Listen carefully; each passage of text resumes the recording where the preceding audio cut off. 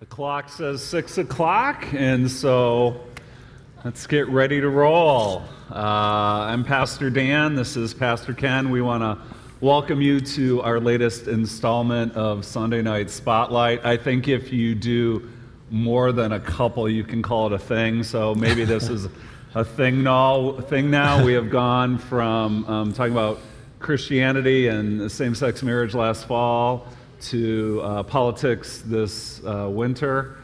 And we didn't want to tackle that one. Yeah, and look too close to the election. What that got us, right? So, yes. I was tempted to make this one Christianity and the Lord's Return, but... Please. Yeah. Yes. Come quickly, Lord Jesus.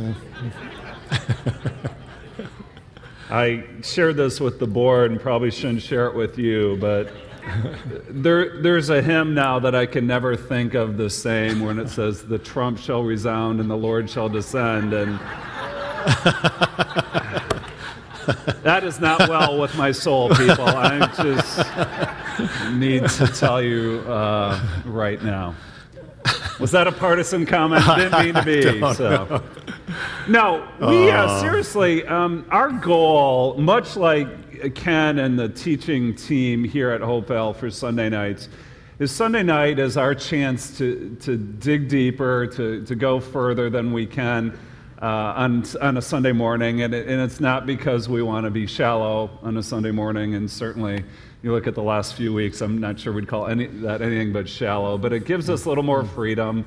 We're not tied to, picking up kids in children's ministries or getting out for the next service. And so allows us a chance to go through material from Scripture, to talk about, take an issue, dig deeper with it, and really think about it and what it means for our life. So we cover a lot of material in these by design, but then also want to give you the opportunity to ask questions. So in a minute, I'm going to have Ken open us with a word of prayer, but just for an outline, this is really our roadmap. We're going to cover kind of 4 topics today: the Holy Spirit in the Bible, the Holy Spirit in church history, the gifts of the Spirit, and then to talk about the baptism and the filling of the Spirit. Our goal is to spend about an hour on that, and Ken and I are going to tag team that, and then really open things up for a Q&A time at the end. So with that in mind, Ken, why don't you open us in prayer, and we'll... Sure, let's pray together.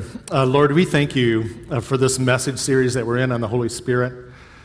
And thank you for all that you've encouraged us with, all that we've learned so far. And I pray tonight would be just one of those times. It would be a time where we really understand more about the person and the work of your Holy Spirit. And Lord, I pray that would be understanding. I pray that it would be clarification. Our questions would be answered, and you would shed light on some things that we need to know. But I pray too that would really show up in our lives as well. That we never want this to be purely a mental or an intellectual exercise, Lord, but we want this to be life-changing, and for us to walk with you, to glorify you, to be part of your mission. And so we pray to that end tonight. We pray that you will help Dan and I to speak clearly, and pray that we would be understood. And I pray that you would just guide this entire time together. Thank you for the time of fellowship, too, just on a cloudy, gloomy October Sunday night. We just thank you for the body of Christ and the opportunity to be together. In Jesus' name, amen. Amen. So I'm going to go ahead and walk us through this first section. And one of the things that encourages me about having a time like tonight is it does allow us to cover a lot of ground and read through some extended passages of Scripture. And so when we think about this, I think of the Holy Spirit in the Bible and in these 4 categories. The Holy Spirit as he's seen in the Old Testament, so pre the time of Jesus. In the Gospels, where we're in that hinge time from the Old Covenant to the New Covenant as Jesus is bringing the kingdom to this earth. The third, the book of Acts, right, which is Pentecost and the establishment of the church, and then the rest of the New Testament. So just first of all, when you think about the Holy Spirit in the Old Testament, It's amazing. Genesis 1, verse 1 and 2. In the beginning, God created the heavens and the earth. Now the earth was formless, empty, darkness was over the surface of the deep, and the Spirit of God was hovering over the waters. It is amazing to see right out of the blocks this reference to the Holy Spirit at creation. And as scriptures continue to unfold, you see numerous references to the Spirit with different characters that we know. Moses and 70 elders who are, given direction to lead the children of Israel. Gideon, a story we saw this summer. Samson, again, the Spirit of the Lord came upon him. David, that first Samuel 16 reference is when Samuel is being led to choose the next king of Israel, and Samuel anoints him. The Spirit comes upon David, and in the very next verse it says that the Spirit departs from King Saul. Very interesting. And then in maybe what's a little bit of one of these things is not like the other, you have this last name, right? Bezalel, give or take, and this character in the Old Testament, rather obscure, and yet it says of him, the son of Hur of the tribe of Judah, it says, I have filled him with the Spirit of God, with wisdom, with understanding, with knowledge, with all kinds of skills. And it goes on to talk about the unique calling for the construction to work on the ark and to make artistic designs for the work in gold and silver and bronze, and goes on to talk about working on the ark and the tabernacle. And I share that story because what you see in the Old Testament, the Holy Spirit is very present in the Old Testament. However, it seems he was given selectively and temporarily to empower certain people for special ministries for a specific time. Now, we've talked about that difference already on Sunday mornings, but we'll see a difference under the Old Covenant and in the Old Testament verses now. And you often see this expression, the Spirit of the Lord came upon. But also in the Old Testament, you get these glimpses that something is going to change. And so like here in Ezekiel, you see, I will give you a new heart and put a new spirit in you. I will remove from you your heart of stone and give you a heart of flesh. And I will put my spirit in you and move you to follow my decrees and be careful to keep my laws. You will be my people, and I will be your God. And then similarly, the Spirit is mentioned in this prophecy from Joel that is later repeated in Peter's sermon at Pentecost. And afterwards, I will pour out my Spirit on all people. Your sons and daughters will prophesy. Your old men will dream dreams. Your young men will see visions. Even on my servants, both men and women, I will pour out my Spirit in those days. And so the Holy Spirit present in the Old Testament, given selectively, temporarily, yet these glimpses, these prophetic glimpses into the future. So Jesus comes on the scene, and we've read some of these verses that we're going to see later on what Jesus says of the Spirit, but let's not forget some very core doctrine, right? The conception of Jesus. How will this be, Mary asked the angel, since I am a virgin, right? The angel answered, the Holy Spirit will come on you, and the power of the Most High will overshadow you. And so the Holy One to be born will be called the Son of God. And isn't it interesting that in this Luke 1 passage then, you have mirrored, right, these words to Joseph. But after he had considered this, speaking of Joseph, an angel of the Lord appeared to him in a dream and said, Joseph, son of David, do not be afraid to take Mary home as your wife, because what is conceived in her is from the Holy Spirit. And so when we talk about the sinless perfection of Jesus, this miraculous conception of our Lord, it's very important to understand how unique that is. We see the Spirit as well at the baptism of Jesus. This is seen in the different Gospels, but here in Mark, at that time, Jesus came from Nazareth in Galilee and was baptized by John in the Jordan.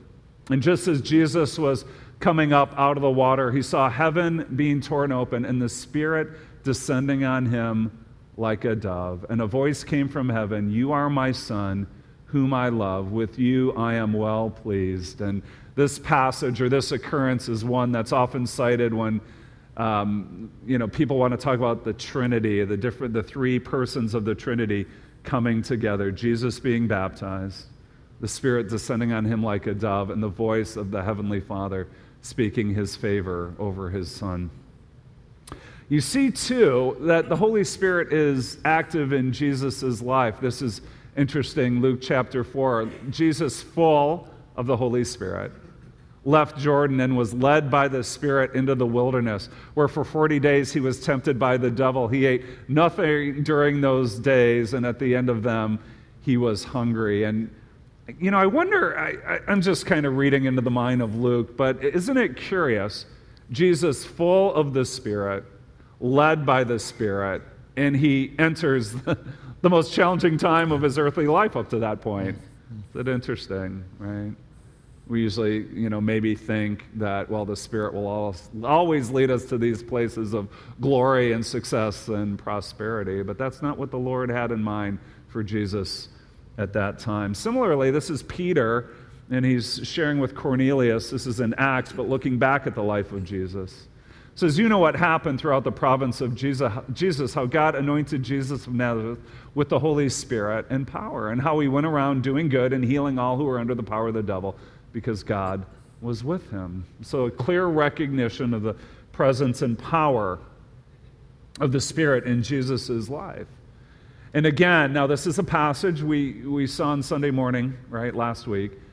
And Jesus speaking to his disciples in the upper room, I will ask the Father, he will give you another advocate to help you and be with you forever, the Spirit of truth. The world cannot accept him because it neither sees him or knows him, but you know him, for he lives with you and will be in you, right? This whole idea of God in you. And again, we talked about the transition last Sunday morning, but Jesus says to his disciples again, very truly I tell you, it is for your good that I am going away. Unless I go away, the advocate, the Spirit of truth, will not come to you, but if I go, I will send him to you. That Jesus' departure is what was needed to necessitate the arrival of the Spirit. And so you come to this time now in the book of Acts, and I want to read through an extended passage of Scripture because we understand that following the death, burial, resurrection, ascension, the 40 days, and then ascension of Jesus, there is then this handoff, so to speak. And so, Luke captures this well, and it's amazing when you read through the book of Acts, but even the first couple of chapters, how often the Holy Spirit is mentioned. So in my former book, Theophilus, I wrote about all that Jesus began to do and to teach until the day he was taken up to heaven after giving instructions through the Holy Spirit to the apostles he had chosen. After his suffering, he, Jesus, presented himself to them. So this is talking about that 40-day period between the resurrection and the ascension, and gave many convincing proofs that he was alive. He appeared to them over a period of 40 days and spoke to them about the kingdom of God. On one occasion, he was eating with them. He gave them this command, do not leave Jerusalem, but wait for the gift my Father promised, which you have heard me speak about. For John baptized with water, but in a few days you will be baptized with the Holy Spirit. Then they gathered around him and asked, Lord, are you at this time going to restore the kingdom to Israel? He said to them, it is not for you to know the times or dates the Father has set by his own authority. Jesus said, but you will receive power when the Holy Spirit comes on you. So he answers the question about the kingdom, but in a different way than the disciples were thinking. And you will be my witnesses in Jerusalem and in all of Judea and Samaria and to the ends of the earth. And this Acts 1:8 passage being a very gripping one for us as we think about our mission and cooperation with God's work in this world today. And he said this, Jesus, was taken up before their very eyes, and a cloud hid him from their sight. They were looking intently up into the sky as he was going, when suddenly two men dressed in white stood beside them. Men of Galilee, they said, why do you stand here looking into the sky? This same Jesus who has been taken from you into heaven will come back in the same way you have seen him go into heaven. Now, in some sense, you read verse 11, you say, what does that have to do with the Holy Spirit? Well, let's put everything Luke lays out, right, in chapter 1, and you see really this timeline, right? So he talks about the crucifixion and resurrection of Jesus. He talks about these 40 days of the post-resurrection, including the promise of the Holy Spirit, including the apostles' commission. We read of the ascension of Jesus, and then what we're going to see is this period now in which we live in, the church era, where the coming of the Spirit is to all for the work of the church. Now, this angel, he says, Jesus is going to come back in the same way you saw him go, this promise of a second coming, right? And that's what we hold on to. So we as believers live in between these two comings, but after this giving of the Spirit that we read about in Acts chapter 2. Pastor Ken's going to talk about this as well, but it really does usher in this new era, this church era, this new covenant era, and it's worthwhile at least reading a portion of Acts 2 together. That when this day of Pentecost came, they were all together in one place. Suddenly a sound like the blowing of a violent wind came from heaven and filled the whole house where they were sitting. They saw what seemed to be tongues of fire that separated and came to rest on each of them. All of them were filled with the Holy Spirit and began to speak in other tongues as the Spirit enabled them. Utterly amazed, they asked, "Aren't these those who are speaking Galilean? Aren't all these who are speaking Galileans? How is it then that each of us hears them in our native language? We hear them declaring the wonders of God in our own tongues." And you can see the ellipsis there, just mentioning different places, different locations, different nationalities that Luke enumerates who are at this gathering. Amazed and perplexed, they asked one another, "What does this mean?" Some, however, made fun of them and said they have had too much wine. Amazed and perplexed, they asked one another, sorry about that. Then Peter stood up with the 11, raised his voice, and addressed the crowd. "Fellow Jews and all of you who live in Jerusalem, let me explain this to you. Listen carefully to what I say. These people are not drunk as you suppose. It's only 9 a.m. No, this is what was spoken by the prophet Joel, that in the last days God says, I will pour out my Spirit on all people. Now, we saw that prophecy earlier in Joel, right? So I'm preparing this week, and this is a total random tangent, right? Peter stands up and says, these people aren't drunk. It's only 9 a.m, right? Well, Friday, I saw this picture. This is a bar packed full of Cubs fans in Wrigleyville at 7:30 in the morning on Friday of Game 3 of the World Series, which started like 12 hours later. So when Peter said, so it's possible. It's only 9 a.m, well, yes. Although, maybe the Cubs have been waiting never mind. Okay, So Peter goes on, quoting from Joel, "Your sons and daughters will prophesy, your young men will see visitors, your old men will dream dreams. Even on my servants, both men and women, I will pour out my Spirit in those days, and they will prophesy." Seeing what was to come. This is later on in the message, and it's interesting to see. Peter is preaching a message of the unfolding plan of God's redemption through the Old Testament to the New. Seeing what was to come, David, spoke of the resurrection of the Messiah, that he was not abandoned to the realm of the dead, nor did his body see decay. That God has raised this Jesus to life, and we are all witnesses of this, right? So this is the preaching of the gospel message. Exalted to the right hand of God, Jesus, received from the Father. And it's interesting how Peter includes this as part of his message. The promised Holy Spirit you poured out and is poured out on what you see and hear. Therefore, let all Israel be assured of this. God has made this Jesus whom you crucified, both Lord and Messiah. When the people heard this, they were cut to the heart and said to Peter and all the other apostles, "Brothers, what shall we do?"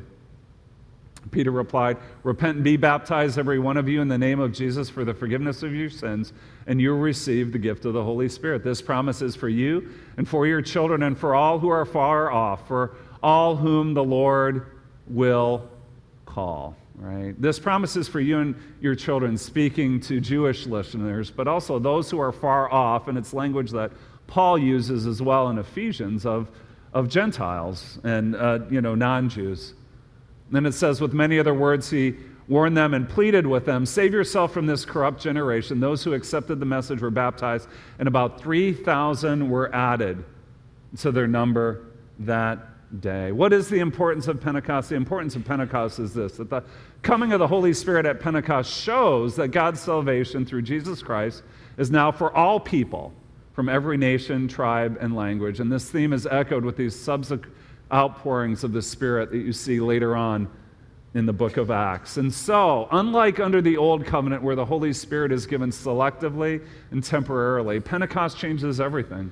That under the New Covenant, the Spirit is given to all believers collectively and permanently. And just, we see this in the rest of the New Testament, and we've tapped into some of this teaching already on Sunday morning, so we won't spend too much time here, but it's interesting. Here's Titus.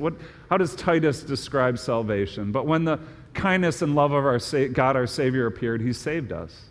Not because of righteous things we had done, but because of his mercy. He saved us through the washing of rebirth and renewal by the Holy Spirit, whom he poured out on us generously through Jesus Christ, our Savior. We looked at Ephesians 1 earlier in this series. When you believed, you were marked in him with the seal, the promised Holy Spirit, who is a deposit guaranteeing our inheritance until the redemption of those who are God's possession to the praise of his glory. You, however, are not in the realm of the flesh, but you're in the realm of the Spirit, if indeed the Spirit of God lives in you. And the implication is, and he does. And if anyone does not have the Spirit of Christ, they do not belong to Christ. But if Christ is in you, even though your body is subject to death because of sin, the Spirit gives life because of righteousness. And if the Spirit of him who raised Jesus from the dead is living in you, he who raised Christ from the dead will also give life to your mortal bodies because of his Spirit who lives in you. And this, again, refers to now that idea of the Spirit being a deposit for the future resurrection that is to come. Now, we're going to talk more about spiritual gifts, but just as an overview here, the Scripture makes it clear that spiritual gifts are given to every Christian according to God's choosing. All right? You see the major spiritual gift passages there are listed. These gifts are given for the common good, to build up the church so that God may be praised. It's quite a blitz. It's quite an overview, but it is interesting to see the unfolding. All right? The Holy Spirit is present in the Old Testament, but not prominent. We see Jesus now talking how things will change after his departure. I saw a title of a book recently I thought was really good, that, the Spirit in you is better than the Jesus beside you. And there really is this sense, this idea of another advocate, right? Mm-hmm. Jesus leaving, the Spirit coming. Pentecost showing that, how it fits in God's salvation plan between the death, burial, resurrection, and ascension of Jesus and his second coming, that we now are in this church age, right, where the Holy Spirit is with us. Which leads us then to, where did things kind of go from there? Where do they go from there? So it really, when you think about it, it really is amazing that God brought the Holy Spirit the way he did. So you have this unfolding through the Old Testament, God working with the people of Israel, and the Spirit coming upon people, and then the promises of the New Covenant, which are more and more prominent in the Old Testament prophets, and then it happens, right? It happens. Jesus comes, and he lives a perfect life. He dies. He rises from the dead. He works with his disciples. He teaches them even after his resurrection, ascends back to heaven and says, guys, this is it. I'm sending the promise. I'm sending the Holy Spirit.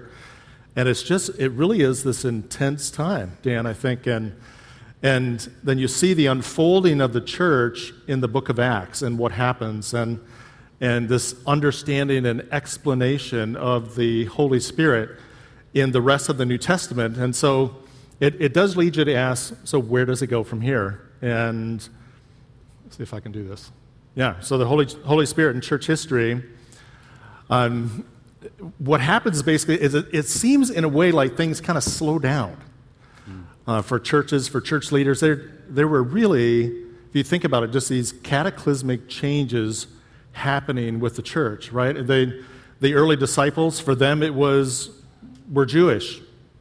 And this thing is supposed to be about Israel and the kingdom of Israel and the Messiah of Israel and the God of Israel. And the fulfillment of the promises to Abraham and Isaac and Jacob, and all of a sudden, this was previewed in the Old Testament, but it was not well understood by the disciples or even by the Jewish first century culture that they lived in, that this was really about the world. It was about Israel and Jewish people, but it was about the nations. And so when Jesus sends them out and Gentiles become part of the church and they're bringing their culture and church leaders are working with all this, the Holy Spirit is definitely at work, but it seems like some of that fresh understanding and experience of his person and work slows down a bit.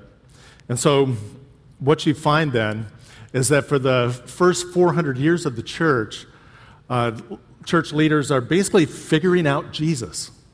They really are. And you see this in writings after the book of Acts, after the New Testament, that there are discussions of who is Jesus. If there really is one God, and Jesus has claimed to be divine, and by his miracles and signs he showed himself to be divine, and even made statements like, I and the Father are one, and before Abraham was, I existed, which caused the religious leaders of the day to try to stone him, right? So Jesus is making these claims to divinity, and his followers are wrestling with this. If there's one God and Jesus claims to be divine, doesn't 1 + 1 = 2? And if the Holy Spirit's in that mix, doesn't 1 + 1 + 1 = 3? And so what are we talking about, polytheism?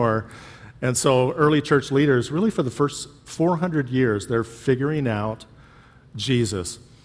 And they consistently mention the Holy Spirit as part of their writings and as part of the Trinity. What they came to understand is one God in three persons, the tri-unity of God, which is a mystery, an amazing thing. And so they mention the Holy Spirit in connection with that, but really don't spell out the implications. They don't make statements like the Holy Spirit is also God in the first 400 years of the church.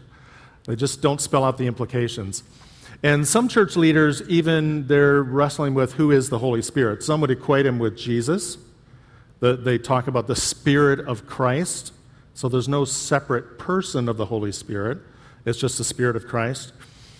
Some other church leaders equate the Holy Spirit with angels in their writings. So they're not seeing the difference between God, the Holy Spirit, and angels who are spirits, but who were, of course, created spirits. So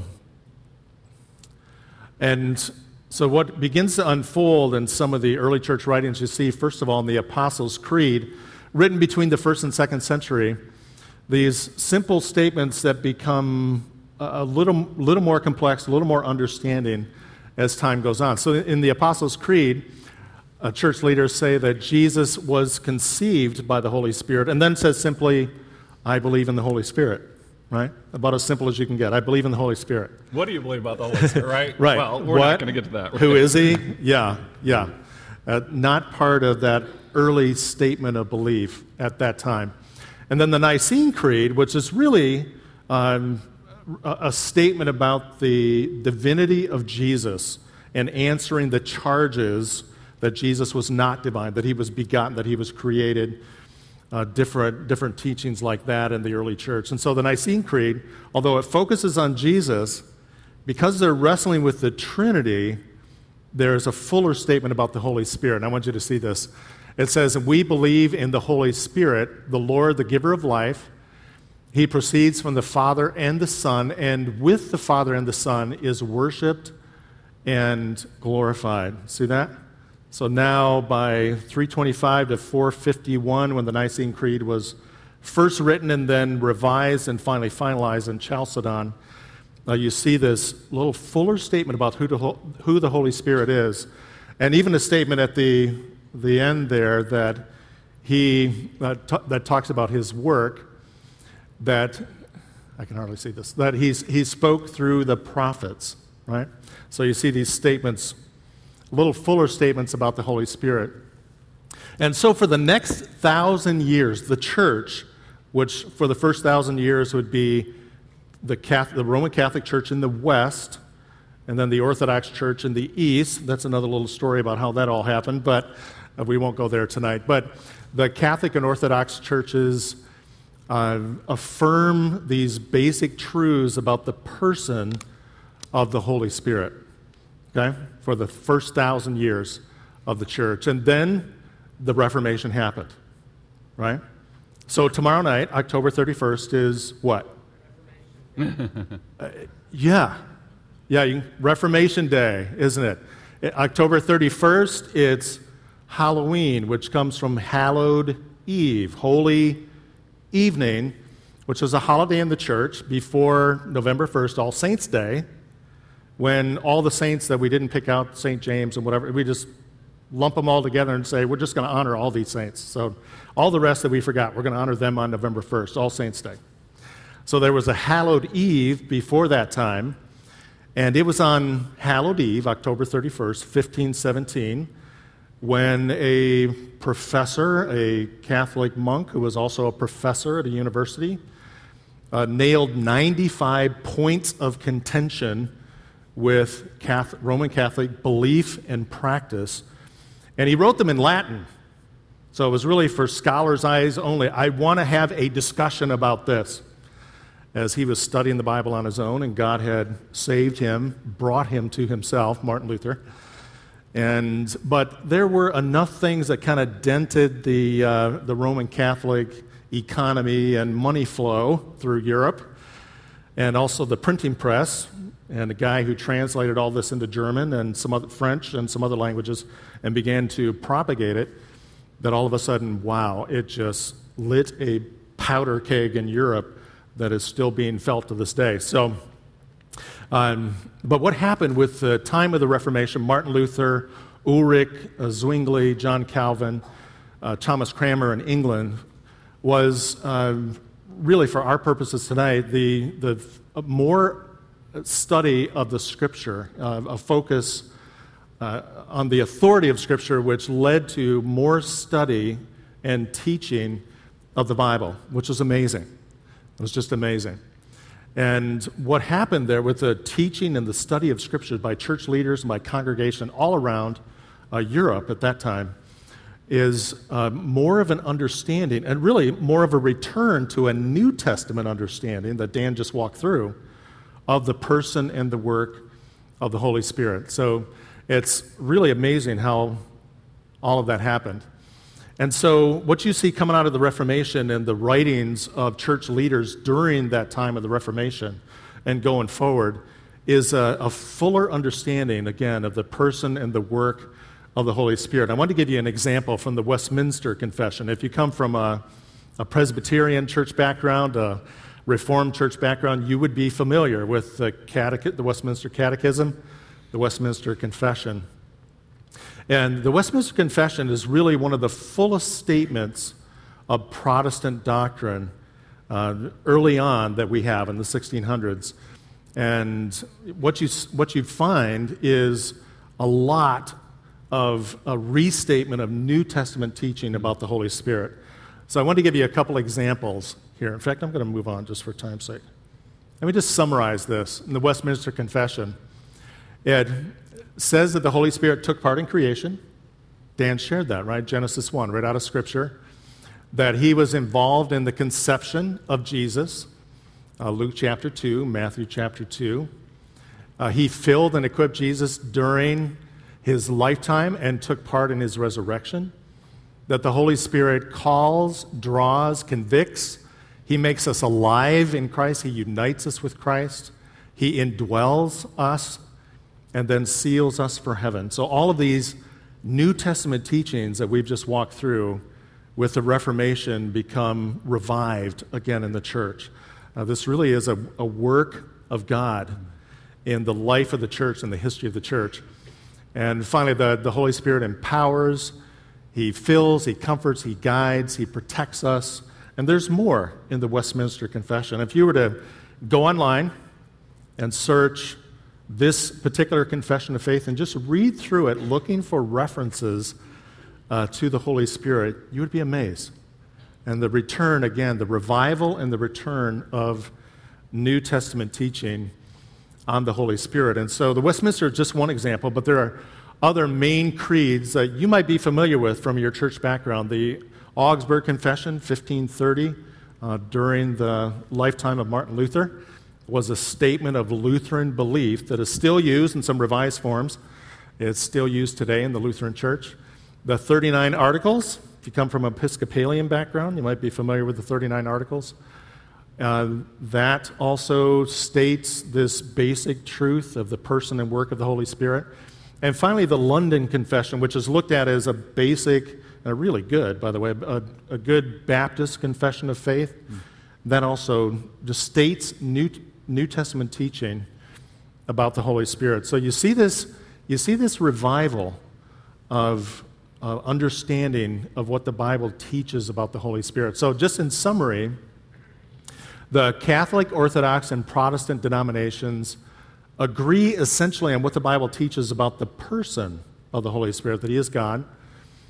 And Protestants would agree on the work of the Holy Spirit, but what you would see is a wide variety of understanding of, okay, how does that really work out? As believers, what do we experience in our relationship with the Holy Spirit? What do our churches practice in knowing about the Holy Spirit in our walk with the Holy Spirit? So there'd be a lot of variety there. And so if you think about what you've seen in the New Testament of the early church practicing the presence of the Holy Spirit, the walk with the Holy Spirit, you see really what some people have suggested, the Acts of the Apostles really could be retitled the Acts of the Holy Spirit, right? Because you just see the activity of the Holy Spirit through these first 40 years of the church that are recounted in the book of Acts. And then through church history, what you find are these revivals and awakenings, just at different times, especially as you get to the Protestant era, 1517 and going forward, 1600s, 1700s, 1800s, even early 1900s, which we'll talk about in a moment. But you see believers saying, who is the Holy Spirit? How does He work with us? And so you see these revivals of experiencing the Holy Spirit in different places at different times in the early church. Different awakenings. You might have heard of the Great Awakening, 1730s, 1740s. A Puritan pastor, a quiet, introverted guy that you would never expect that he would be filled with the Holy Spirit. But God so worked through the biblical preaching and teaching and ministry of Jonathan Edwards in the United States, Connecticut, that people came to Christ. And they not only came to Christ, but they experienced the work of God in their heart, and there was emotional expression of it. There was a warming up of a personal relationship with God. That it wasn't about, well, I've been baptized as an infant, I'm part of the covenant, I'm coming to the church, and that's kind of what we do. It was all that kind of church practice, which Jonathan Edwards experienced even in his own growing up years in the Congregational Church, was more the norm at the time, as it is the norm for many people today, right? It's more church tradition. This is what we do. You follow these steps. And many of you have expressed this yourselves, that I believed in God. I was faithful to my church and my church experience, but I don't feel like I really had a relationship with God, right? Many of you have expressed that. And that was true in Jonathan Edwards' day as well. And so people were literally coming to Christ, giving their lives to Christ, and expressing that with joy and with praise, and singing became warmer, more spontaneous even in the churches in his area. And he had to defend himself. So he wrote some works, a surprising work of God in the conversion of sinners and religious affections. How do we explain Christian emotion? How do we do that? And so he wrote some works like that. I'm going to stay on track here. So in early 1900s, there was a rise of Pentecostal churches, 1901, 1906, Azusa Street in California. But this wasn't coming out of nowhere. It was really coming out of Methodism in the United States. John Wesley, Charles Wesley, it was Methodism at one time, the 1800s, was the fastest growing Christian group in the United States. And so it widely influenced people. And John Wesley, not Charles, but John, talked a lot about a second work of grace. And perfection, Christian perfection, was a term that he used. And as people pursued that, it's like, well, there's got to be something more. That God should do something more with us. What is this second work of grace? What is Christian perfection? There were different, really, experiences of that in the church that people attributed to the work of the Holy Spirit. And so the Pentecostal church was born, probably, and Assemblies of God or Pentecostal churches would point to 1901. They'd point to 1906 and different times that their church really arose. And it was a step beyond the emotion or experiencing a personal relationship with God that had come up at different times through church history. And it was the identification for the Pentecostal churches and later the charismatic movement of sign gifts with that second work of grace. And particularly for many of the Pentecostal churches, the sign gift was tongues. And so if you were a believer, or if God had done a second work in your life, if you have been baptized with the Holy Spirit, then you would speak in tongues. That would be evidence that the Holy Spirit had worked in your heart, in your life, in that way. The charismatic movement, simply, so to distinguish, the Pentecostal churches are actual churches. They're part of a number of different denominations. I think at this point there are like 25 to 30 Pentecostal denominations in the United States. But the charismatic movement is really this spiritual movement within mainline denominations. And so there were charismatic Catholics. Some of you may be familiar with this. I talked to somebody not too long ago who was part of a charismatic group in a Catholic church and said, I'm really enjoying this series because it confirms some things that God taught me back then, right? Some of you may have experienced that in a Methodist church, a Lutheran church, that renewal that came through a charismatic movement within a denomination. And then you think about today. What is the Holy Spirit doing today? And just a couple things there. It seems like that the Holy Spirit is working through our worship movements, right? Some renewal movements that are coming through worship. And it's neat. Ephesians 5:18 says, be filled with the Spirit, speaking to one another in what? Psalms and hymns and spiritual songs. So all kinds of, use David's Psalms. Renew within me a clean heart, O God. That's from the Psalms, right? But also hymns that arise in the church. Maybe they're a little older or have more tradition and church history connected with them. And spiritual songs, some renewed songs that God is working within us today. And I think part of the renewing movement of the Holy Spirit among us is some of that experience of worship in our lives. And I think it's a series like this where we're focusing on the Holy Spirit and relating to Him and walking with Him and knowing how He is part of our lives as believers, that we're not on our own. So that's a little stroll through church history, many centuries of church history on the Holy Spirit. So, and one of the reasons we wanted to cover both areas is we're at this point as a church in 2016, but we have a heritage, right?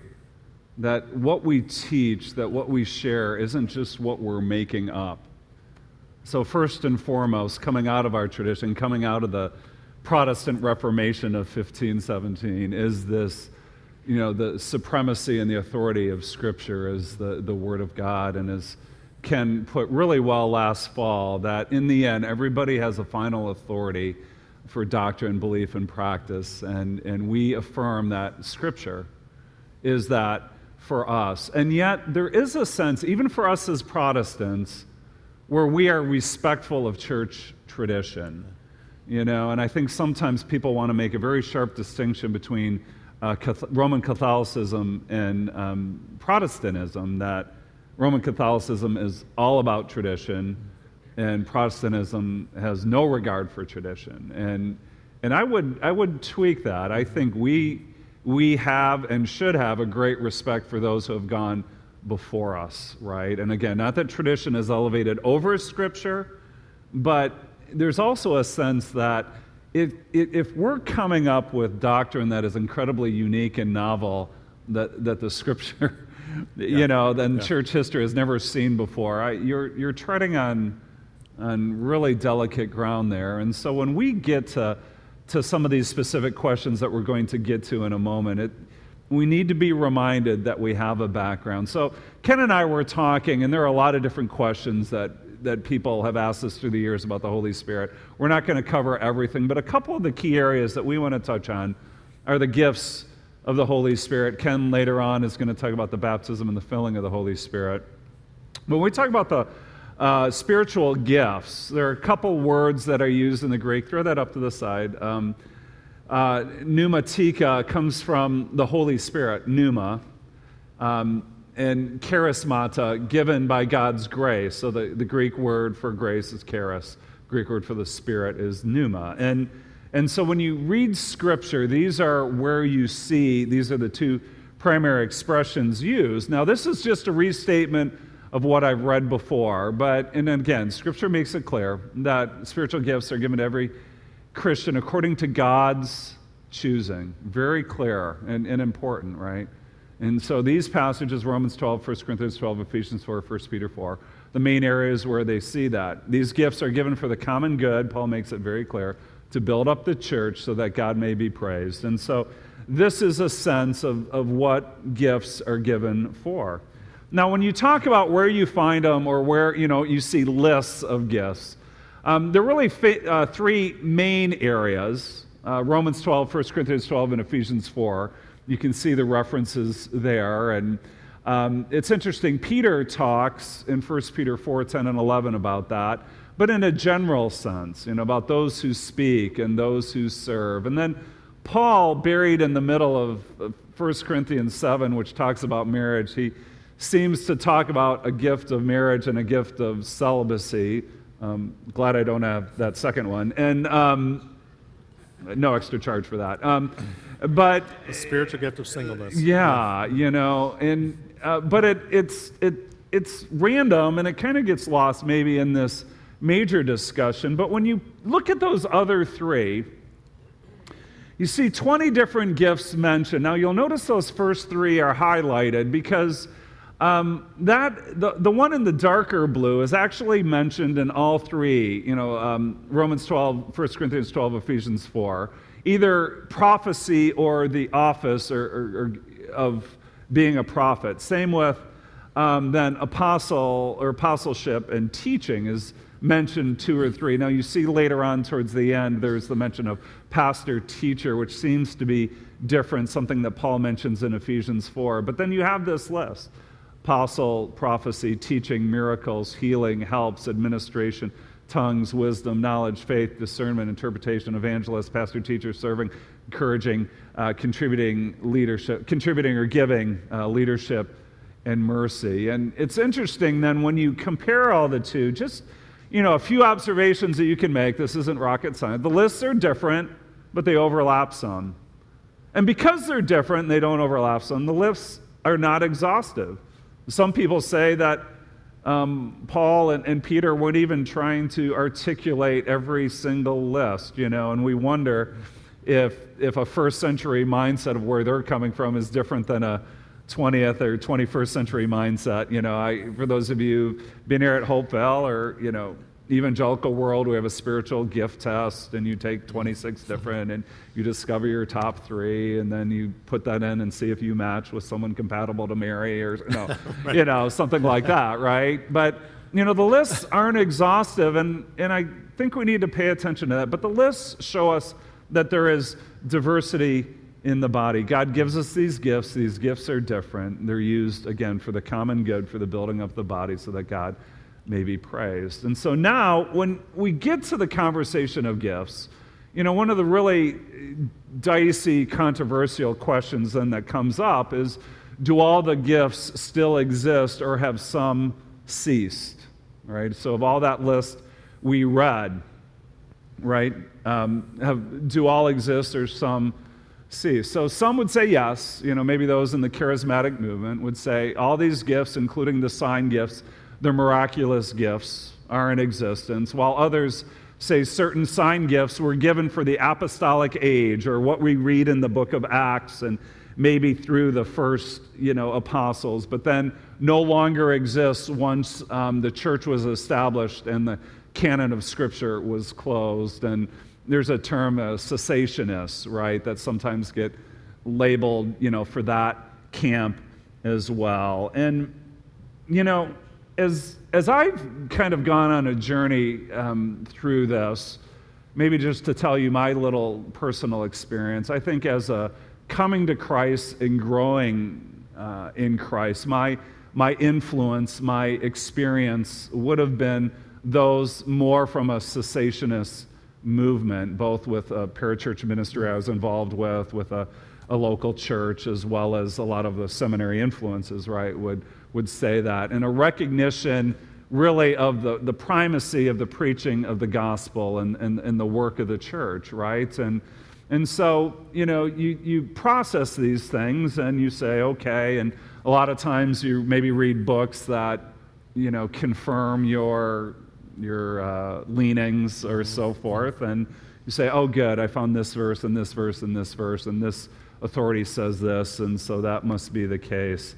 But as I've tried to kind of process it through the years, that to better understand it, we need to bring together Scripture. We need to bring church history, as Ken has done really well there, and what other Christians have experienced, and well as experience. And the Bible is our final authority for doctrine, right? But we shouldn't also go beyond what it teaches. And a lot of times, when you have theological divisive topics, sometimes some Scripture maybe gets pressed beyond its borders and more is read into it. It's almost as if instead of studying the Scripture as it was given in its original context, we land on our point and then we draw random Scripture to support the point. Now, I kind of told you my background and had a very, really influential time post-seminary and prior to coming to Hopevale. Kathy and I spent 4 years at a church in Kingston, Ontario in Canada, and really had a couple pretty formative experiences there. One is involved in ministry. We had a pretty good association of local churches. Now, what's interesting about Christianity in Canada in general versus America, especially coming from Dallas, Texas, where, quote-unquote, everyone's a Christian and there's a big church on every corner, you don't have that luxury in Canada. And what's really interesting is what seemed to be the finest points of theological difference in Texas, when we were up in Canada, you're like, boy, if you're going to slice it that thin and draw divisions within churches, boy, you're not going to go very far with fellowship. And what I found and experienced is, you know what? There were people who believed a little differently about me and then this thing, and they were kind of normal. And they loved Jesus. And they demonstrated what we talked about today, the fruit of the Spirit in their life. Yeah. And then it messed with my paradigms a little, and I think it opened me to say, wow, I not to discredit Scripture that I read, but how does this fit? How does this fit into my belief system, into my view of life, right? The other thing that happened, this is interesting, this little church history in the mid-90s as well, is there was a massive revival, some labeled it, others use less kind terms, at a place called the Toronto Airport Vineyard Church, where out of nowhere, massive gatherings were happening, and there was a movement, if you look this up, this is 20 years ago, of what was called Holy Laughter. And healing was taking place, and people were being overwhelmed by the Spirit, causing them to laugh hysterically, and the worship was free. The services went for a long time, and it was interesting to see the church in Canada, the church in Ontario, try to process that some were saying, this is the work of the Spirit, a fresh new work. Others were saying, have nothing to do with this, and much like, quite frankly, Ken, what you were talking about maybe during Jonathan Edwards' time, right? And what was interesting about Edwards is he ticked both sides off. He ticked off people who were stuck in dry orthodoxy, and then he ticked off people who were driven by the emotionalism of it. And wanted to go farther. Yeah. Or were in it for the experience and not the Spirit himself. And so, those things were formative. Again, not to take me away from Scripture, but to help me pursue it further. And so as I've thought about this, there's a couple things that to people who come from a cessationist camp, that these miraculous sign gifts don't exist anymore, I would say that it's hard to say that Scripture alone proves sign gifts have ceased, right? And people point to this passage in 1 Corinthians 13, 8, 9, and 10, which is actually Paul's love chapter. And love never fails, but where there are prophecies, they will cease. Where there are tongues, they will be stilled. Where there is knowledge, it will pass away. For what we know in part, we prophesy in part. But when the completeness comes, what is in part disappears. And so cessationists would say, well, see, the completeness comes. That is talking about the arrival of the church or the completion of Scripture, and so these gifts are no longer needed. It's hard for me to see that. I think in context, the completeness more is really talking about the Lord's arrival and the full coming of the kingdom. So, that's something that I've had to process a bit. And then those, proving kingdom arrival, that it's the primary reason for miracles. Yes, that's what Jesus used to authenticate the arrival of the kingdom. It's what the apostles used to authenticate the message. But you see miracles given for another reason. You see miracles expressed for the sake of compassion. And so, a cessationist argument would say, well, the only reason miracles were given were for this. And it's true, we're not in the apostolic age anymore. The new covenant is established. The work is different, right? But to say then therefore it's gone and that there's no longer any purpose of furthering God's work, of showing a glimpse the kingdom of heaven in this world, hard to say. On the other hand, I think any interpretation of the Bible needs to be clear that there is a uniqueness to the Acts era, the Acts of the Apostle, to this first century establishment of the church. And that should not be considered as normative. And I would say that, whether we're talking about this or any doctrine, you have these stories in the book of Acts of people bringing sick friends so that when Peter walks by, his shadow would pass and they would be healed, or the touching of a handkerchief, and have we seen abuses of things like that? In today's age, I think we have, right? And so I think there is a uniqueness to the Acts era that shouldn't be considered as normative. And I also think, too, and you see this error where sign gifts, don't equate sign gifts with superior spirituality. And that's really what Paul gets after in 1 Corinthians 12 and 1 Corinthians 14, right? If gifts indeed are given by God at his choosing, then who is the one to say, well, I'm superior and I'm greater and I have a closer in with God, or as proofs of closeness to God? I think of this passage. I was sharing this with Ken before, but this is Jesus to his disciples. I have given you authority to trample on snakes and scorpions and to overcome all the powers of the enemy. Nothing will harm you. He tells his disciples, however, do not rejoice that the spirits submit to you, but rejoice that your names are written in heaven. There is always going to be a tendency in human nature to go after the new and the novel.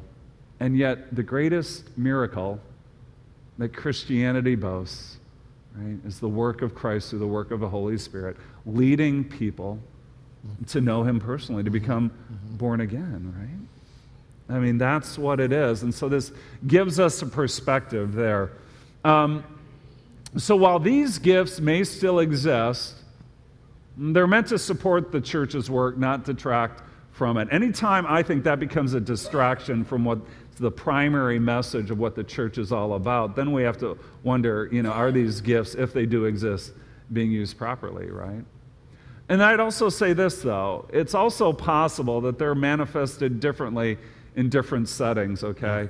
Now, at this point, we're into way Gospel of Dan stuff, right? Like, do not take this as like, scripture or anything like this. But I think Ken and I were sharing this, and maybe you've heard this as well, of missionaries in kind of what I would call cutting-edge fields where there really hasn't been the arrival of Scripture, the establishment of the church. And you hear these incredible stories taking place, right?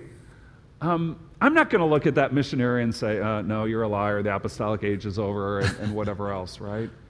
But when you hear it, you go, boy, this is really more describing the first century and what was going on there as compared to life in 21st century America, I think of the parable of Lazarus and the rich man, and, the Lord says, if they don't listen to Moses and the prophets, how will they believe that if, someone is raised from the dead? And this whole idea, it's, we have plenty here in the U.S., right, to believe. So, wow, we're like blowing way through time here. Yeah. Do we want to?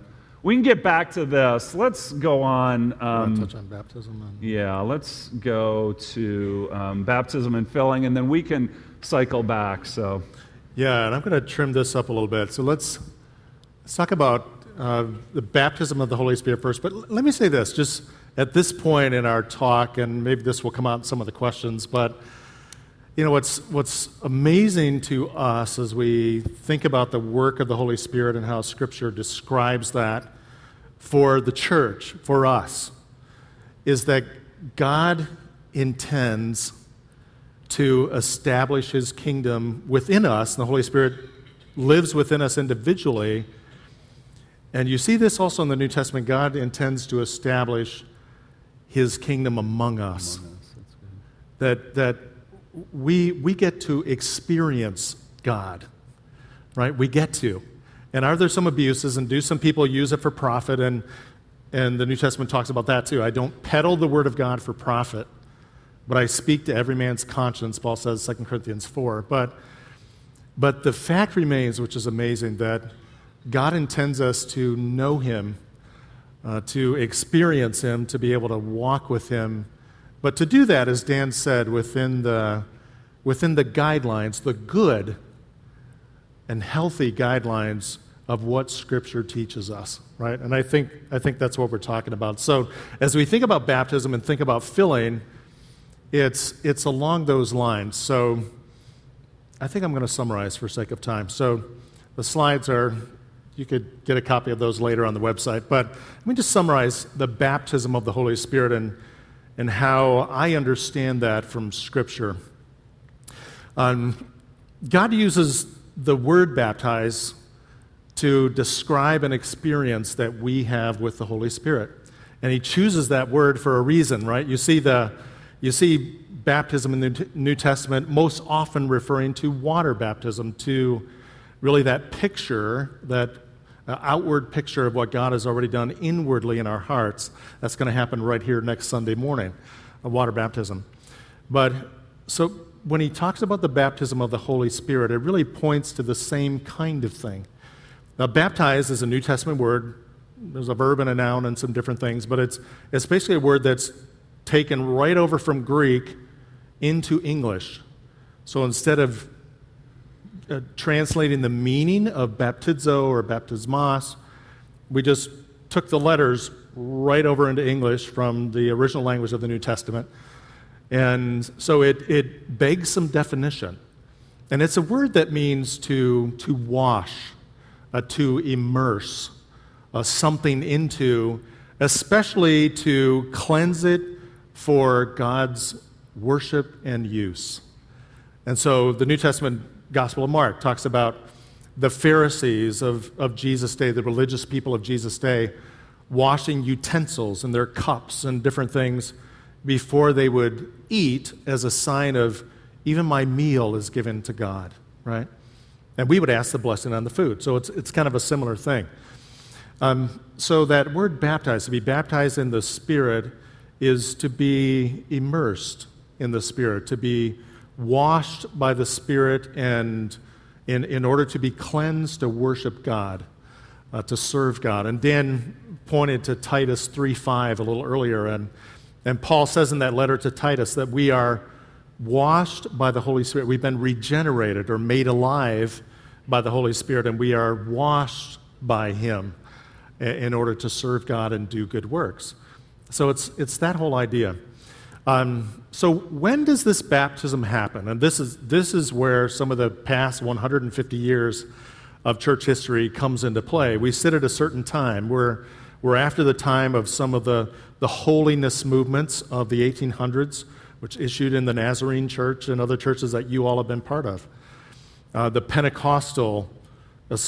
establishment of the Pentecostal churches in the early 1900s, the charismatic movement, and works today, or conversations today about the works of the Holy Spirit. So what is baptism? When does this happen in the life of a believer? I want to go back to something Dan said and then show you a scripture. Dan talked about in the book of Acts chapter 1 and Acts chapter 2, of that being a defining moment between the old covenant, how God had dealt with His people, the people of Israel, before Jesus came, and then the transition through Jesus' lifetime on this earth, His death, His resurrection, His ascension back to heaven, and then the beginning of the New Testament church. The establishment, and what Jesus said, the establishment of the new covenant. So the old covenant was going away. It was being renewed in a new covenant. And a sign of the new covenant, Old Testament, New Testament, it's talked about throughout, is the coming of the Spirit. And it's looked at as, it's different. There's a bit of, in the New Testament, even the Old Testament prophets, there's a bit of, folks, it's different. The coming of the Holy Spirit, it's going to be, for the Old Testament prophets, it's going to be future. It's going to be different. So it's not just the Holy Spirit coming on leaders of Israel for a certain period of time for us to accomplish a certain task, using the deliverance of God's people.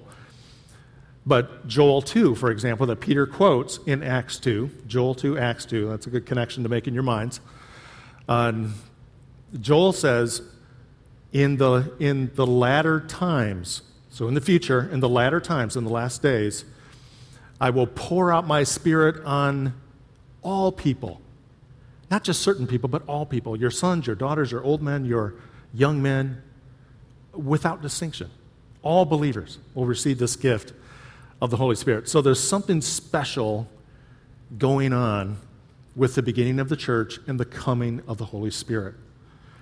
And what John the Baptist calls that, Luke chapter 3, verse 16, what Jesus himself calls that in Acts chapter 1, and what Acts 2 recognizes as that event. They call it the baptism of the Holy Spirit. That's what they call it, the baptism of the Holy Spirit. So Jesus' followers are going to be immersed. They're going to be washed by the Holy Spirit in a way that's unique. Another way to say this is Acts chapter 2, AD 33, the day of Pentecost, AD 33, 50 days after Jesus died, 10 days after Jesus went back to heaven, is a historic event. It's a historic event in God's history, in the life of the church. And do we experience the baptism of the Spirit and the filling of the Spirit? Yes, we do. But do we experience it in exactly the same way? And see, that's part of the discussion among churches, among different beliefs about this. Is Acts 2 going to happen to you and you and you and me and Dan? Is it going to happen in exactly the same way? Are we going to be filled with the Spirit, and we're going to see tongues of fire and a rushing mighty wind, and we're going to speak in other languages that we don't know but other people are going to understand? Not necessarily, right? I don't think the argument of Acts 2 is that this is a normative event, but I think the whole argument of Acts 2, looking back from it in book of Hebrews, New Covenant language, and looking forward to it from the Old Testament prophets, is this was a historic event, a unique historic event. And so that's important in understanding what baptism is, how we experience that as believers today, and our understanding of it. So going forward from there, so Acts 2 was a historic event. Jesus' disciples were baptized and filled, by the way, in that moment. All that language is used in Acts 2. But going forward, we experience baptism as well. We do. But we may not have the same expression of it and how it all works out. As I understand Scripture, and this is 1 Corinthians chapter 12, verse 13, where Paul says, we are all baptized by one Spirit into the body of Christ. We're baptized by one Spirit into the body of Christ. And so Paul's chapter, 1 Corinthians 12 through 14, these are Holy Spirit chapters. This is where Paul is thinking about his teaching on the Holy Spirit.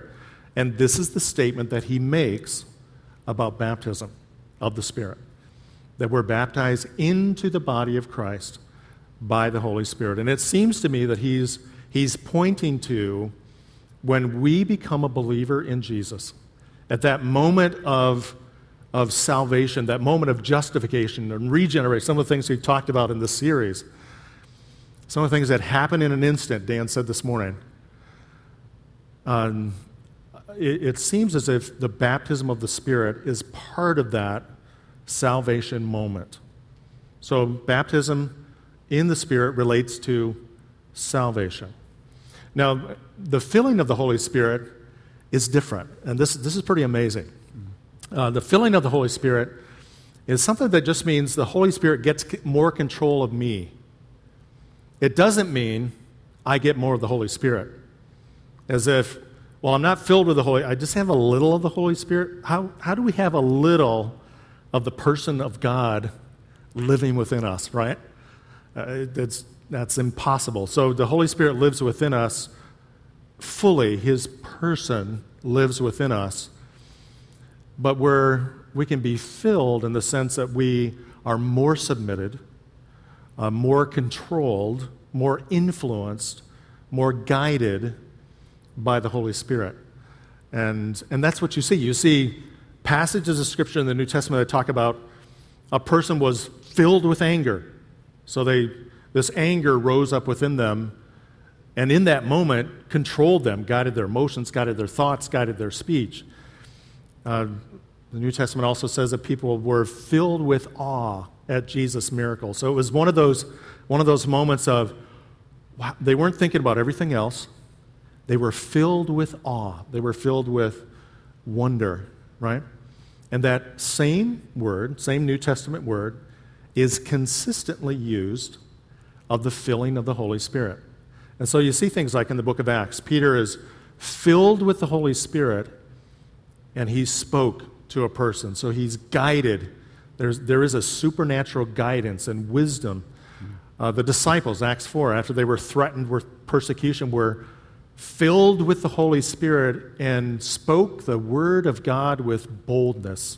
So they were given a supernatural boldness as the Holy Spirit controlled them and guided them. Were they making decisions? Was their mind involved? Was it autopilot? No. It was just a supernatural influence of the Holy Spirit. And what's amazing about that is intended to be part of our daily lives as believers in Jesus also. So where baptism relates to our salvation, the filling of the Holy Spirit relates to our sanctification, the word Dan used this morning. So our walk with Christ, our growth with Christ between the time we come to the Lord and trust in Him as our Savior until the time that we go home to heaven. The Holy Spirit is able to fill us as people. And that's why Paul gives the command, Ephesians 5:18. Do not be drunk with wine, which leads to all kinds of nonsense, right? Doesn't he say?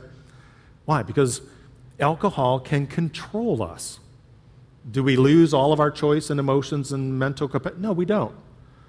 But it influences our decisions. It influences our actions, right? And Paul says, don't go there. Don't do that with alcohol because it will guide you and influence you in sinful directions. It's destructive. But, he says, and literally translated, be being filled. So be continually filled with the Holy Spirit. And he goes on to talk about how that works out. Singing and being thankful and influencing others in the body of Christ, right? Of combating sinful desires in our lives, of Galatians 5 that Dan walked through this morning. So baptism relates to salvation. It's a one-time work of the Holy Spirit in our heart, not unlike regeneration, justification, those works of God in our lives when we meet Christ. Filling is a continuous experience that we can have, as we can grieve the Holy Spirit and not be controlled or guided by Him, right? Ephesians 4:30, do not grieve the Holy Spirit. Don't quench the Holy Spirit, but be filled with the Holy Spirit. And that's an experience that we can have. And let me say just quickly about that. When a person is filled with the Holy Spirit, I think it relates so much more to what we talked about this morning. It relates to the fruits of the Spirit coming out in our lives, right?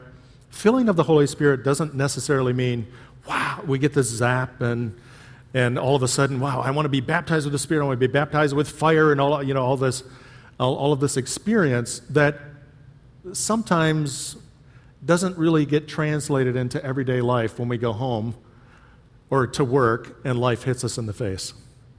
I think the work of the Holy Spirit relates so much to God making us into the image of Jesus and the fruits of the Spirit coming out in our lives, the joy that can happen, all of that. Does that mean that God is not going to give us, a bigger, maybe that's not the word, a bigger, but a more noticeable supernatural experience with Him? No, I don't think so. I think God intends for us to know Him, to experience Him, and there are times you could give testimony that we can be as believers overwhelmed with joy, just overwhelmed with joy, and maybe right in the middle of a difficult situation. And maybe it's a worship song, it's reading Scripture, but God brings His truth to our hearts through the Holy Spirit in a supernatural way. And we can be in a situation where we feel like God just gives us wisdom. It's like, Lord, I have no idea what to say to this person in this moment, but the Holy Spirit can give us really noticeable wisdom, self-control, different things like that we experience in Him. So it's a baptism and filling of the Holy Spirit. Yeah. Very good. Very good. Questions? So, we went 15 minutes over and we cut material. So we are, wow. So we'll do this. I know there's some childcare, that probably runs out at 7:30.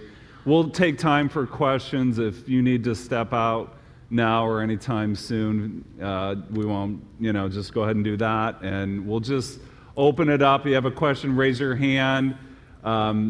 Say what your question is. We'll repeat it just so everyone can hear it, and then we will go from there. We have a question in the back. This is a very non-spiritual question, I suppose. We expect that from you, Jan Zimmerman. Oh. But when I was younger, there was always referred to as the Holy Ghost. Yeah, Holy Ghost. And now we refer to as the Holy Spirit. Was there a change in the understanding of that word? Yeah, good Bible translation question. Yeah, good question. So Jan is asking, in prior years and in some of the older translations, the Holy Spirit is referred to as the Holy Ghost, right? And it really is an older English language that was used. You find that very often in the King James Version and some of the earlier versions that came from, Geneva Bible, etc., Wycliffe translation. It's the English word that people most often thought of when they were translating the New Testament word pneuma. But the word is really more accurately, and especially today with our usage, it is more accurately translated spirit, pneuma. Yeah. You know, we said that Greek word pneuma. We think of English like pneumatic tools, Yeah. like power tools, Pneumonia, air tools, wind. Yeah. wind, force, yeah. And it is interesting, though, Ken, there are pockets of Christendom today that still refer to the Spirit as the Holy Ghost. And in some cases, almost Yeah. like a superior manifest. Yeah. It's a little Yeah. out there on the Yeah. fringe for me, but yeah. Yeah, I think so. Great question. Yeah, good question. See another hand back here. I want to make sure we don't. So here, then back there. Yeah. Yeah. Talked a little bit more about Acts, about how you said it was a unique time in history. Acts is a unique time. Yeah.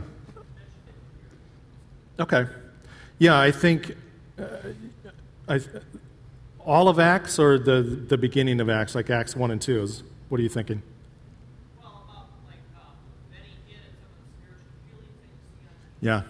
speaking in tongues in the charismatic movement, prophecy is a big deal in some churches. Yes. And you said something about how that time may or may not continue today, but it depends Yeah. on what you've seen in Africa or something like that. Yeah.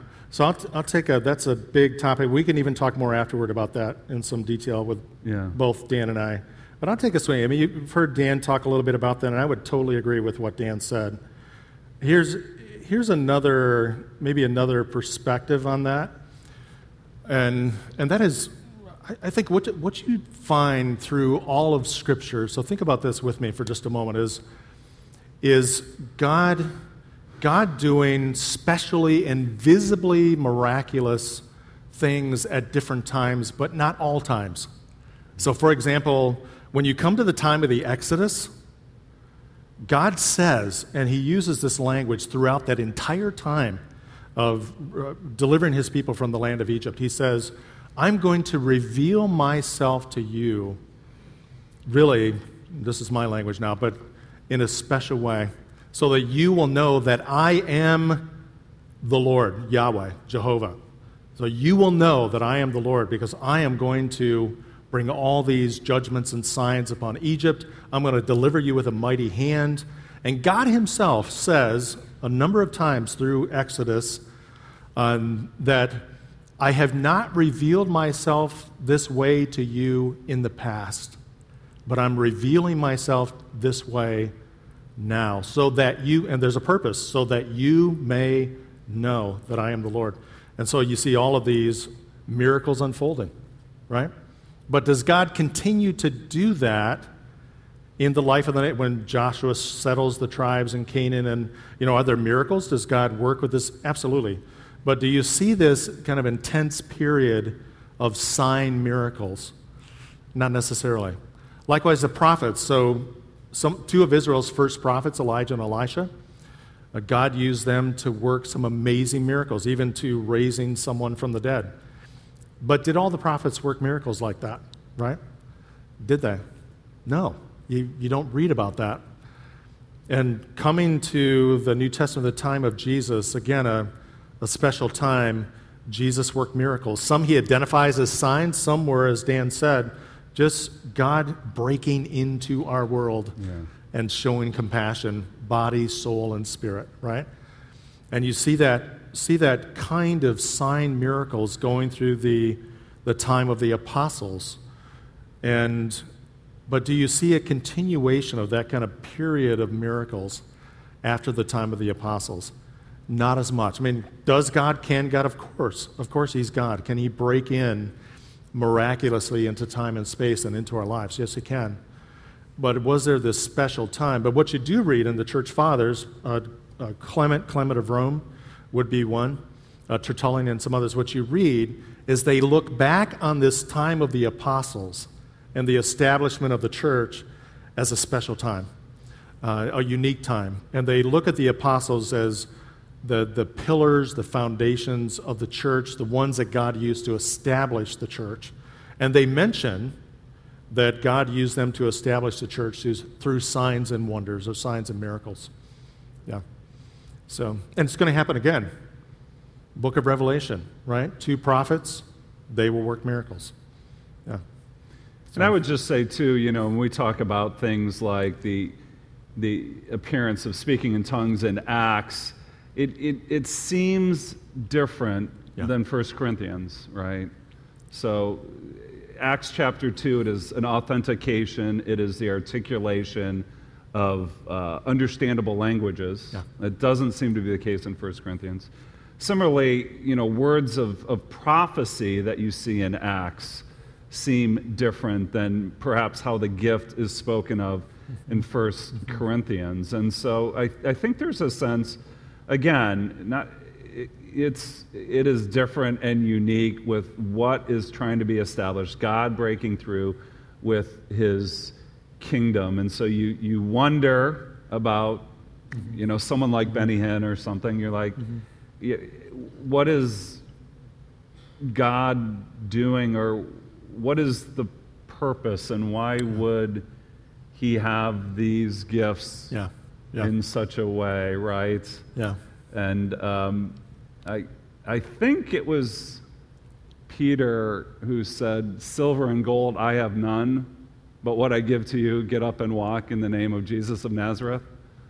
That would be a difference. Yeah. Silver and gold I have none versus please call in and make your next donation. Well, and it is, and part of it's not just. I totally agree, Dan. It's not what we see out here, but Jesus says this, Matthew 6. He says, beware of wolves in the church, right? And I'm not identifying there. I'm just saying that God gives us some discernment. And Jesus says 3 times in that passage, Matthew 6, he says, by their fruit you will know them. So there can be this, they're dressed up in sheep's clothing, whoever, it could be, whoever it is. But God says, look at the fruit of their life over time. Pull back the curtain and look at the whole story, not just what we're seeing initially, right? And that's where, honestly, even by the standards of 1 Corinthians 12, that some modern-day so-called healers or what it can fail the test of just integrity and character, humility, and we need to be careful of that. We do. Yeah. Good. Question back there. Yeah.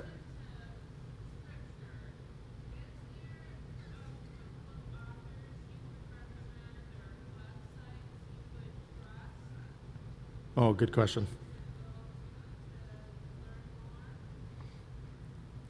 Yeah, so Ellen asked the question, in addition to Scripture, are there some resources, websites, books that we would recommend to learn more about the work of the Holy Spirit? So, wow. What would you say? Yeah. Actually, one of my favorite resources that is fairly accessible, I think, is the ESV Study Bible. Yeah. And it's the English Standard Version Study Bible. I would say, bar none, has the best notes on passages.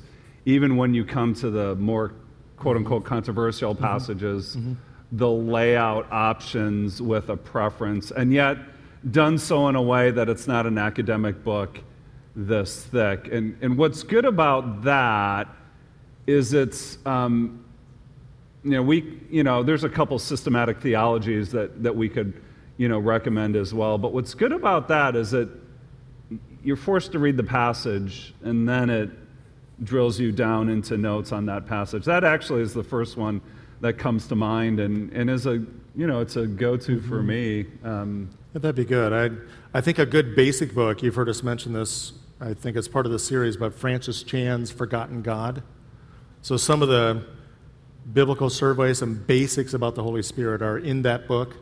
And he also I think he does a really good job in that book of nudging us personally. It's like, how are you relating to the Holy Spirit, right? I think the book is really good for that. And Ellen, I'd say, knowing you as well, you're in the Word and been walking with Christ for some time. if there are particular questions, feel free to look at some church confessional statements. I think of the Assembly of God statement of belief. Just take a look at that. Assembly of God, there's some wonderful, wonderful churches. But historically, they have a particular bent in how they talk about and understand the work of the Holy Spirit. And so you can look at that, compare it with Scripture, with something like the ESV Study Bible, and work through it that way as well. So, yeah. Yeah, it's good to look at one of the primary reasons sources. I am a little slow is I think a lot of the formative books that I read probably are a little dated. Charles Stanley actually has a great book. I'm drawing a blank on that, but for just a basic overview, I want to say The Spirit-Filled Life might be the title of that, but good accessible work. Yeah, Wayne Grudem, that would be Bible Doctrine, a book that we use in our commendation process here. Good biblical section on the Holy Spirit, just very well laid out. Yeah.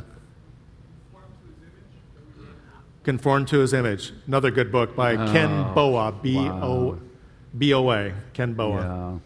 Yeah, good section on the Holy Spirit. Yeah, I saw somebody, was it? Yes, sir.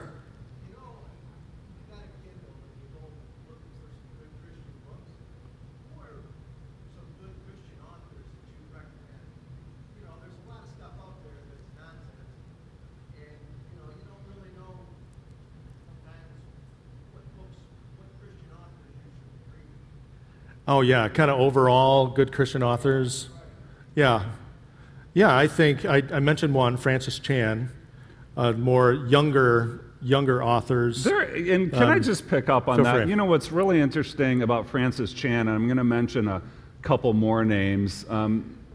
It's wild to say younger because they're younger than us, and yet there really is this emergence of men and women who are taking classic biblical doctrine and restating it for contemporary audiences, including younger audiences. So Francis Chan is one, Matt Chandler is another, Kevin DeYoung is another. These are guys who just are leading well, they're solid. And again, going back to what I said before, biblical and yet respectful of church tradition, right? Yeah. And again, trying to reach contemporary and younger audiences and yet staying faithful to, their roots and where they've come from. I think so. Yeah, that would be some that we'd recommend. Yes. You talked a little bit, this is like a theological question. Okay.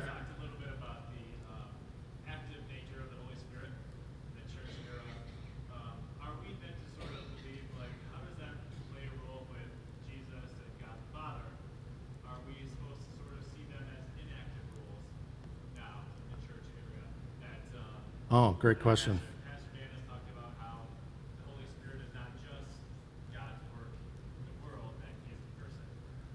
Yeah. And so, does God the Father and Jesus have inactive roles now? Oh, wow.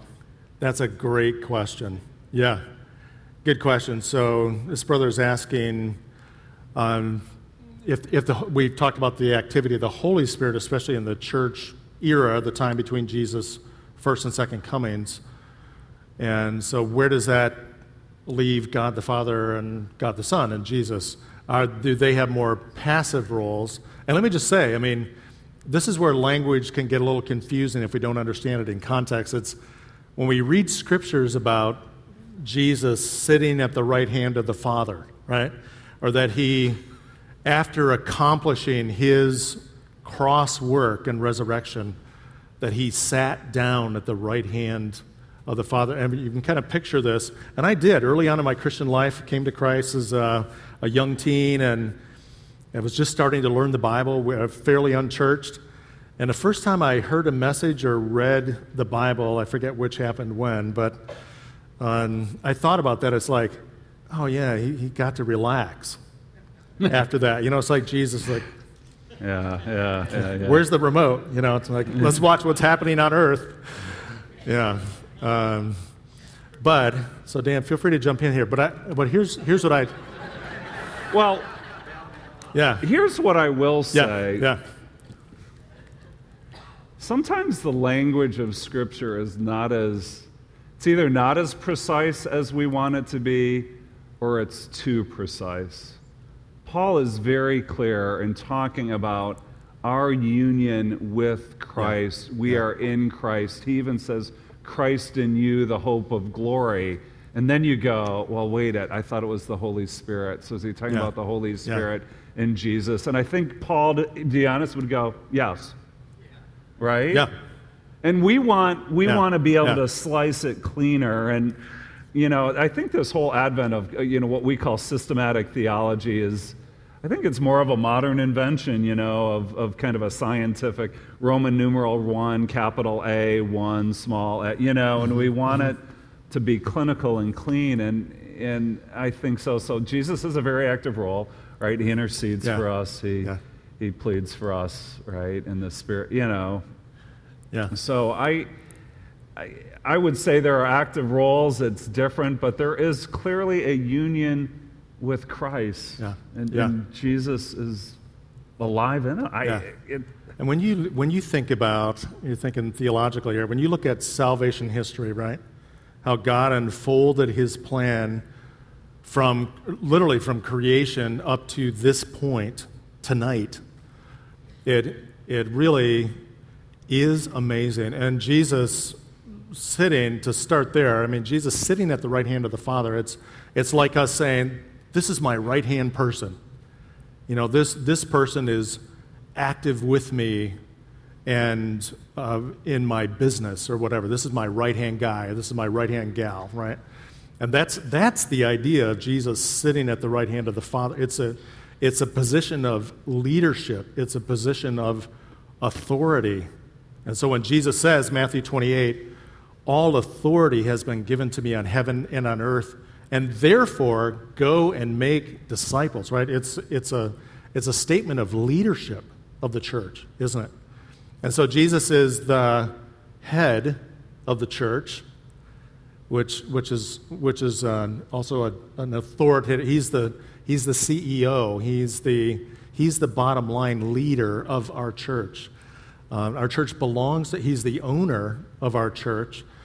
And judging from Revelation 2-3, that's another passage I'd point you to. Judging from Revelation 2-3 of Jesus in New Testament times having such intimate knowledge, intimate encouragement, intimate evaluation of 7 actual New Testament churches in Asia Minor that John ministered to, John the Apostle. Jesus is involved in our church and his churches in this community and around the world at that level of intimacy. Wow. He is. Wow. And leading us. And what's amazing to think about, we've talked about this time. When you think about it, Dan, you have to help me with the reference of the past, but we live in a time, and the New Testament says, the time upon whom the end of the ages have come, right? We live in a special time. Esther said, God has raised me up for such a time as this. And the truth is, God has chosen us to live in such a time as this. And what is this time? It's a time of the time of the Spirit, where we have the Word of God complete, the message of the gospel to take to all nations, the full work of the Holy Spirit in this time of the church. But it's not a time that lasts forever, right? Peter called it right away, birthday of the church. He said, last days. We're in the last days. And some people look at last days like, okay, what's happening in Israel? And Russia is right in Syria. And some of those things, it makes me look and say, wow, okay, maybe the last of the last days. But biblically speaking, from the birthday of the church until Jesus comes again, we live in the last days. The time of God's offer of forgiveness to the world, the time of the full work of the Holy Spirit, the Word of God being complete and accessible to us, the technology that makes that possible in a way like never, ever before. And so it's like, how do we live in such a time as this, right? How should we then live? And that's, I think, where the Holy Spirit guides us and leads us in how we live every day. So yeah, I mean, so for Jesus being active and this being the Father's plan and the Father being active in this time, I would think, biblically speaking, salvation history, that, how can we say this? But it seemed like God the Father and God the Son would be even increasingly active, although they've always been active, so I'm not sure that's if I'd say it that way, but you know what I'm saying, right? This is a very special time, yeah. Good. So, all right. It's 7:40, so if anybody has children, we need to let you go, but we will hang around at least for a while, as long as you want, not We'll to take the end one of the or age. two more, and Yeah, maybe there we we'll go. shoot for like 7:45. Yeah. Yeah. Got a question here. Yes. Ed and then Louise. Yeah. Regarding communion, Jesus said in order that he must have had the Holy Spirit comes. Uh, Now, is that like when during communion you break bread, break the body, take it in? Is that like a symbolism of the Holy Spirit coming in us? Oh, wow. Good question. So let me just restate the question then. But Ed's question was, when we take communion, in a nutshell, Ed, make sure I'm saying this correctly, but how is the Holy Spirit involved in that? Is it when we take the elements, the bread and the juice, is that symbolic, or is it, are you saying, could it be actual, or could people understand it as actually receiving the Holy Spirit? That's a good question. Yeah, and part of that covenant. Yeah. I'll take a swing at that one now. Well, so when we talk about Christendom, there's a few different views of communion, right? That in Roman Catholicism and communion, the idea is that the literal body and blood of Christ are being consumed. You can help me with that. In the Lutheran Church, Jesus is in, above, And around, under, yeah. under. Yeah. Yeah. In the elements, there is a sense, too, in some Reformed churches where the presence of Christ is there, but not necessarily part of the elements. And then in more maybe Baptistic, in other circles, it's kind of pure symbolism, right? I'd say we are kind of somewhere in between those two. It is a remembrance, right? Do this in remembrance of me, no question about it. But is it a spiritual encounter? I think it is. I think it's a time of worship where we are open to God speaking to us in special ways. Now, don't ask me to articulate that any further, but I think it goes back to what Ken was saying, even when he was walking through history, he was walking through kind of the story of Jonathan Edwards. I think there is a tendency in some of us just to slip into ritual and dry orthodoxy, and I think if we are open and to what God wants to do in that moment, again, it's not I love what Ken said about the filling. It's not like, oh my gosh, I'm running low on the Spirit, I need to be filled up again. But I think it's a reminder of further surrender, further gratitude, further humbling. We trust. There is a point when we trust the gospel, and yet all throughout our life we keep trusting the gospel, which is a humbling, which God says God opposes the proud but gives grace to the humble. And there is, communion when taken rightly is a humbling time, and I think there is an impartation, renewal of grace that happens in our life to carry on and persevere in the Christian life. And maybe that sounds a little vague, but that's my best shot at it. I don't think it's a concrete, definable new experience of the Spirit, but I think something spiritual does happen that's beyond just a rote ritual. And we've used the example of marriage before, right? When you get married, if we say, I love you, at the altar with a pastor in front of us, that's wonderful in that initial moment of marriage and commitment. But do we go on and say, well, I told you I loved you for us 32 years ago, honey. I mean, come on. At the altar, I'd be in trouble. But and I think communion is like that in a way. Isn't it? we know the Lord, but Dan, I totally agree. It's something I don't think we can define it so clearly, but do we actually receive the Holy Spirit at that moment? I think we were baptized in the Spirit when we trusted in Christ. Initially, that transaction with God that we made. But do we say to the Lord again, Lord, I receive you. I love you. That humbling time for us. I think so. Yeah, it's a wonderful time, isn't it? Yeah. Good. Maybe one more question, Louise? We're going to go all the way back to the beginning. We might have to answer this after this. It's also in reference to the active. You made it, one of you, I can't remember which one, made a statement early on. If it was good, it was me. Okay. Yeah. Sorry. If it was unclear, it was Dan, too. That the Spirit within us is better than the Jesus beside us. Yeah. That confuses me Oh. completely. Oh. This whole thing. Yeah. Oh, well, it's the title of a book, right? And so I just was quoting that. I think what that author was getting at is this whole idea of, oh, I wish I lived during the time of Jesus. Yeah. Oh, I wish I could see Jesus. Oh, and the whole point is, oh my gosh, I'm sending you another helper, another advocate, right? And that we shouldn't be covetous or longing for, as if this is some, secondhand era. I love the way Ken said it. If anything, the way the apostles talk about it, this is an even greater era to be involved in. So that's all where that was coming from.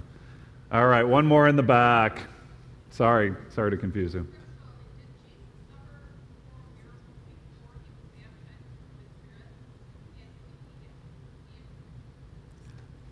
So the question is, if I heard you correctly, did Jesus ever work a miracle before he was baptized by the Holy Spirit? Did I get that?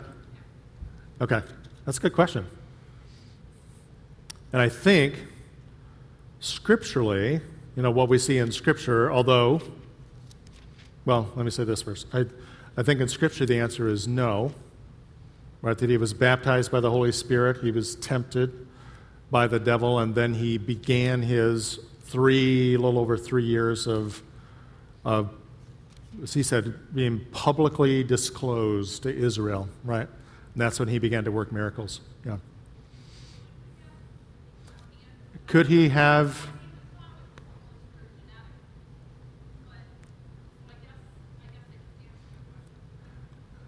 That's a good question. So here's the Gospel of Dan and Ken again. If Jesus, from the moment of conceived by the Holy Spirit, he was fully God and fully man, right? He existed before he became a man, took on human flesh, and came into our world, right? Eternally existed as God the Son, took part in creation, all of that. And so as God, I'd have to say, yes, he could have. But the other thing happening with, and this is really amazing because it's an example to us too, that Jesus, in submitting himself to the Father's will, even as God the Son, was filled with the Holy Spirit with his baptism, right? His water baptism, he was filled with the Holy Spirit and submitted himself to the Father's will and worked or healed, did ministry in the power of the Spirit. And there are different passages in the Gospels that talk about Jesus in the power of the Spirit. And it's a huge example to us, right? And I think that's part of what's going on there. When Jesus says to the disciples, you'll do greater works than I did because I go to my Father and I'm sending the gift of the Spirit. It seems like that's what he may be, in part at least, referring to. If we, as sinful people, which he was not, but if we submit ourselves to the work of the Holy Spirit in our lives, God really can use us in amazing ways, right? I don't know if that helps with your question, but One of the Yeah. things too, and we're really going off-road gospel, yeah. But We get to do one that of the sometimes. things, there's two things that are interesting. One, and this is something that I've come to more and more appreciate later as I've grown as a Christian. That when theologians talk about the death of Jesus, they talk about his active righteousness and his passive righteousness. The passive righteousness is his submission on the cross, which is phenomenal, and it's what we focus on. But his active righteousness is the perfect life he lived for the 33 years he walked on this earth. And it's fascinating to us, that for the first 30 years, he lived a pretty boring life, right? So you have this moment, where his parents, Yeah. like some of you have left kids in the nursery, they left him in the temple, and he's teaching amazing. hopefully and, not tonight, though. And he's Right. impressing people, right? But by and Yeah. large, we get this sense that he's following in his father's footstep. He's an apprentice, he's a carpenter, and it's pretty mundane, and yet even in those moments, he's living a perfectly righteous life. That's why there are these books called apocryphal gospels, right? And one of these gospels says there's a miracle that the young Jesus performs where he looks at clay pigeons, and right, it says Yeah. something like that, Yeah. and they fly off and flutter, and because the boy Jesus could do that, and yet the church said, no, this is malarkey, right? This is not gospel. This is not part of the canon. And I think, again, it goes back to this whole idea of this perfect Yeah. righteousness that Jesus is living, right? Which in some sense, when it comes to the cross, those 30 years matter. They're not Yeah. wasted. So you come to the final 3 years of, again, ushering in the kingdom, leading up to the king, repent, right? For the kingdom of God is at hand. And so the question is, could he? But the question is, why didn't he? And I think that's Yeah. equally important to think about. So, all right, thank you Good. so much. As Ken Yeah. said, we'll be available, and Thank you. we love being part of a church that hungers and thirsts to know more about God. Let me pray. Lord, thank you. Thank you for your Holy Spirit.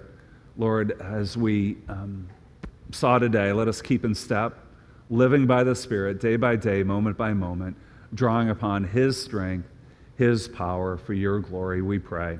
In Jesus' name, amen. Thank you. Thanks, everyone.